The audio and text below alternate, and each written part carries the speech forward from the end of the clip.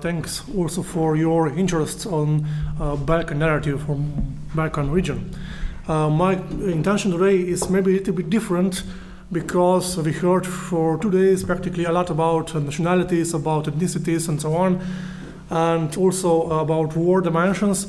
But for this presentation, actually I used asymmetric warfare as a concept, and this concept was implemented to the Slovenian society because in Slovenia we actually didn't have international conflict, but the problem was that the asymmetric warfare, especially coming from or beginning from Second World War, influenced on nowadays current political situation. So my problem was, or my research question was, how to resolve the problem that during the Second World War we had a family where actually one son was communist partisan, the second one was anti-communist Home Guard rebellion, and maybe the father was violently mobilized by German armed forces. So this is a real problem, and maybe it sometimes it should be just a historical problem, but it is not. It is currently a political problem, and is practically in Slovenia we have a situation where it's much more easier to reach reconciliation with foreign enemies like Italy or Germany as to reach and to actually to put reconciliation among or in between of our national body.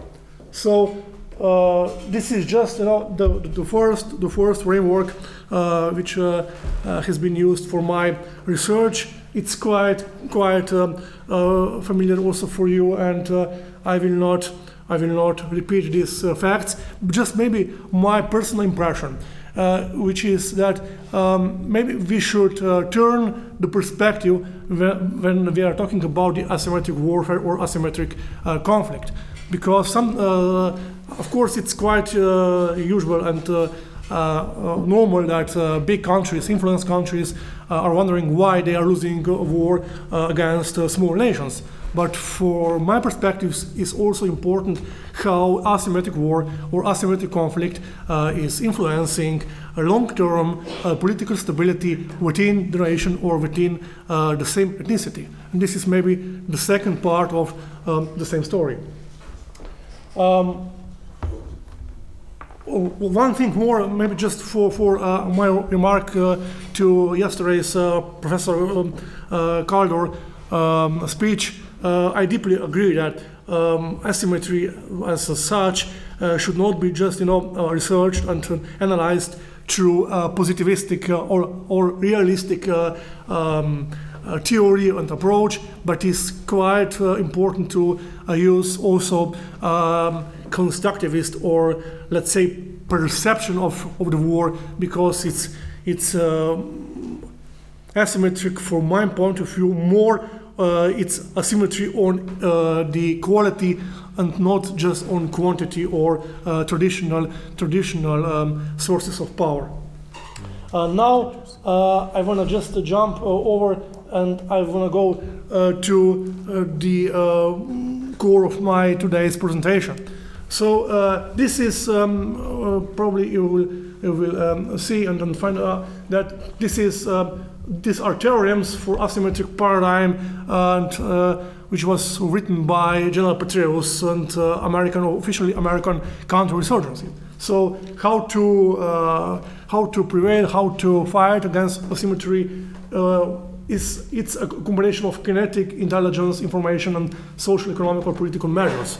And this is nothing new, because I want to show you that the German and Italian actually forces or occupying forces in Slovenia use the same attempt as General Petraeus used in Iraq or Afghanistan.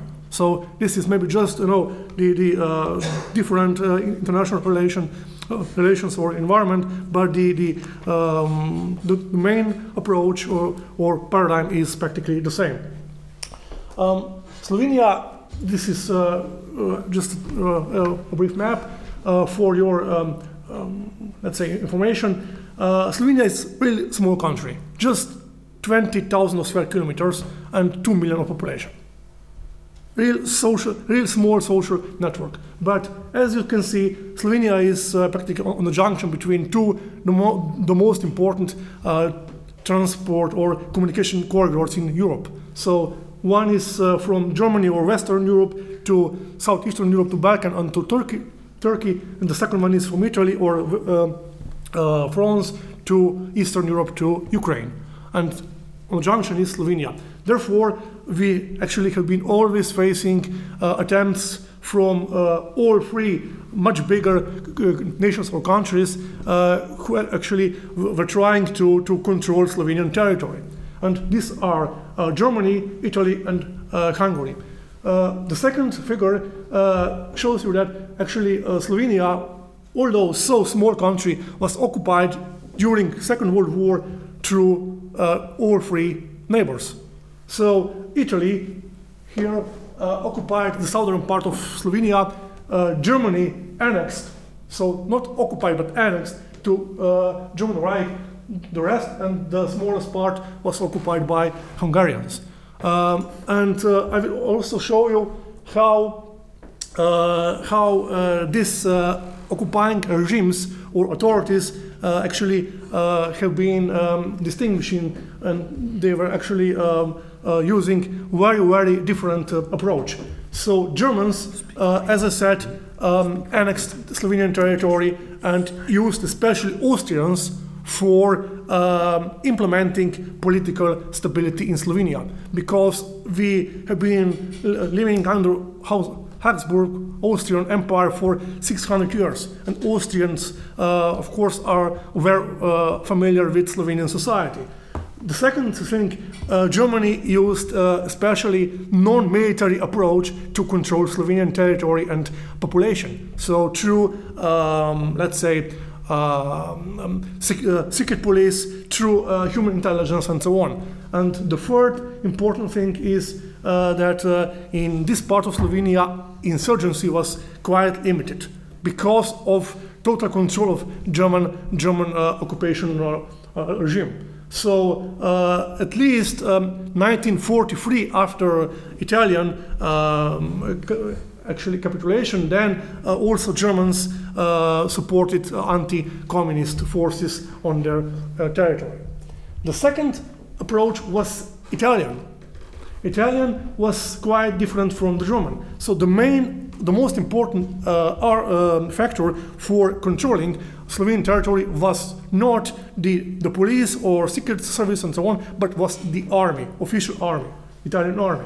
The second thing, between Italians and Slovenes actually was very deep cultural gap, because we never lived together in one single country, in difference with Germany or Austria.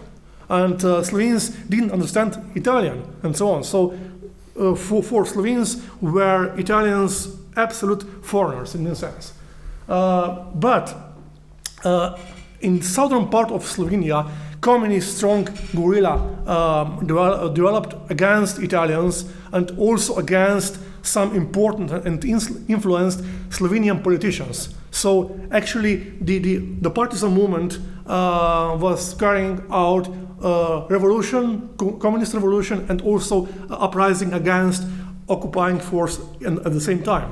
And for their purpose, Italian authorities supported to build anti-communist militia. And this anti-communist militia, supported by Slovenian Catholic Church, was actually a collaborating force till 1943, and then also a collaborating force till the end of the War II, because they got support from the Germany. Well, for this purpose, actually, we have in Slovenia two problems, especially when we're talking about reconciliation. One is reconciliation with foreign enemy, and the second one is reconciliation inside the nation. And from my point of view, the second one is much more harder than the third one, and I will show you why. This is a case how Slovenia succeeded in trying to reconcile relations with Italy. So The first important thing is economic exchange. Italy was, behind Germany, the second most important economic partner of Slovenia already in Yugoslav times. The second thing, we have national minorities on both sides of the borders. So Slovenians in Italy and Italians in Slovenia. In difference with Macedonia, Slovenes at the coast region, they are actually obliged to learn Italian, although they are Slovenes and live in Slovenia. So Italian is official language in part of Slovenia. And also Italian minority has one seat in Slovenian National Assembly as a Hungarian as well. So this is maybe a different with Macedonian case. The second thing, it's also important, we have, or at least the western part of Slovenia has very similar interest, and we are talking about regional interest or Euro region. The third important thing, Italy and Germany supported Slovenia in 1990-1991 when we have been trying to reach independence. And this was important step towards reconciliation. And the last thing is alliances. I think yesterday was a question about how supranational organizations are in position or are not in a position to ensure security. From my perspective, NATO and also EU was important step towards reconciliation and towards stability and security on this part of Europe. So maybe just for the last, this is security cooperation, because I have been starting from economy to security. Slovenia and Italy are cooperating in security matters practically for 20 years or even more. So we have been starting with military education system to exchange our officers and students with Italian. Then we built a territorial multinational unit called MLF, so Italian, Hungarians and Slovenians in the frame of European battle group. Then whenever Slovenians take a part of peace operations, we have been always under Italian command, so we have been actually working together also in frame of peace operations. And the last thing, from 2007, Italian Air Force enforces with aircraft so-called air policing. So Slovenian Air Forces are so small that we don't have own aircraft, so airspace control is guaranteed by Italian Air Force. And this is the last thing of Slovenian-Italian cooperation. The second thing is reconciliation of or inside the nation. It's, as I said, much harder. We have been aware very well before Slovenian independence that without reconciliation inside the nation, it's a danger that Slovenes would fight each other also almost 50 years after Second World War. Therefore, the first Slovenian government, elected by free elections in 1990, was starting to open, this narrative, this wound from Second World War to reconcile or to reach reconciliation inside the nation.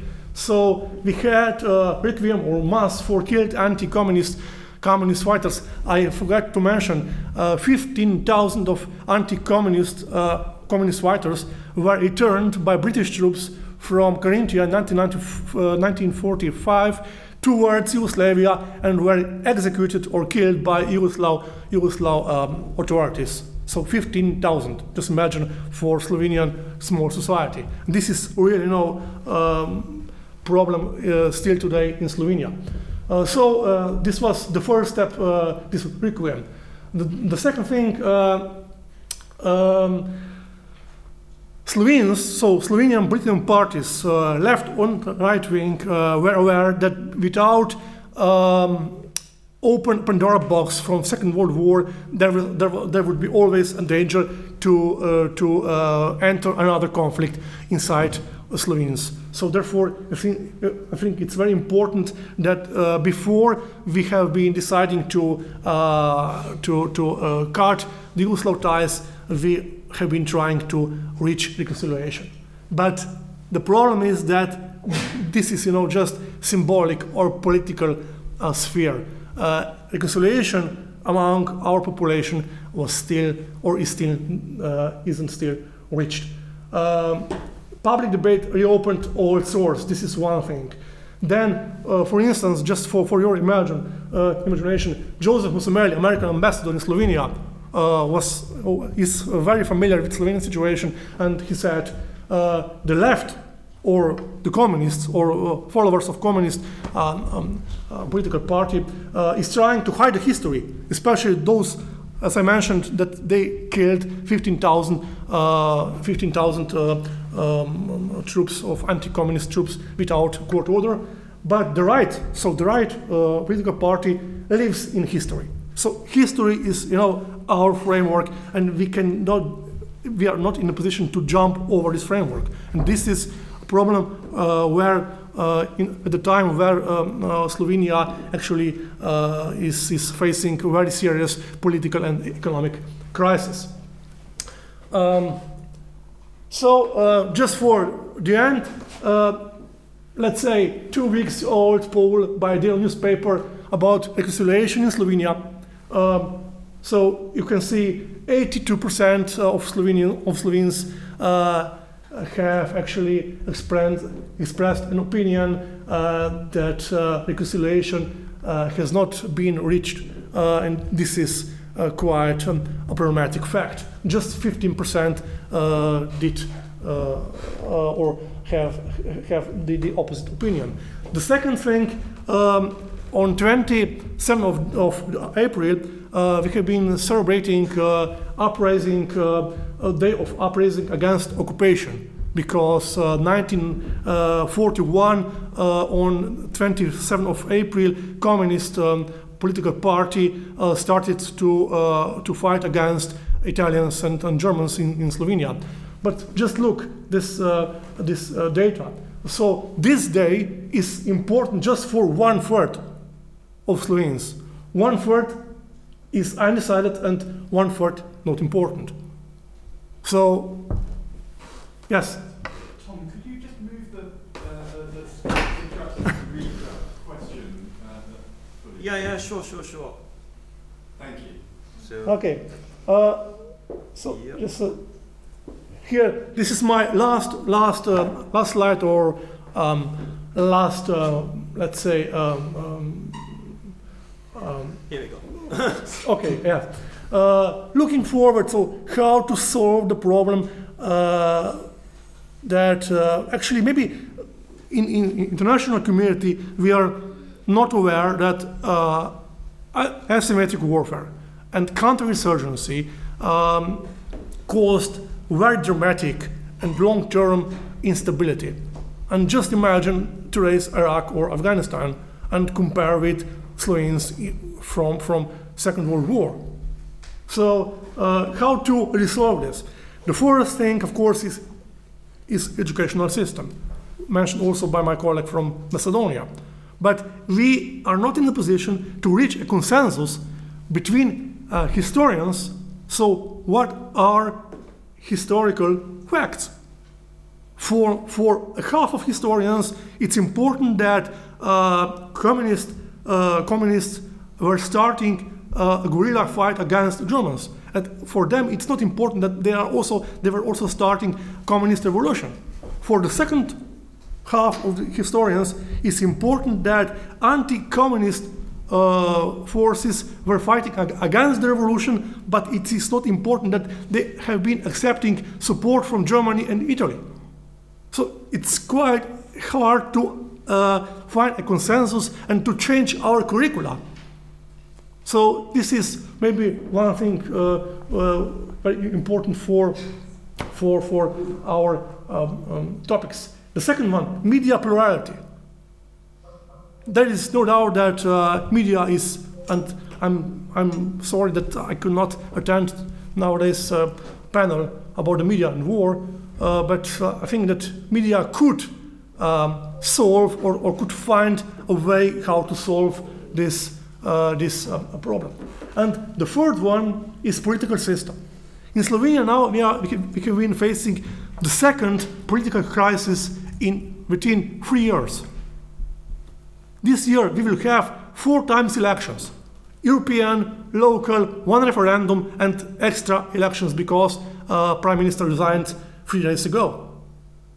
So practically we are not in a position that any single government will sustain for the whole mandate.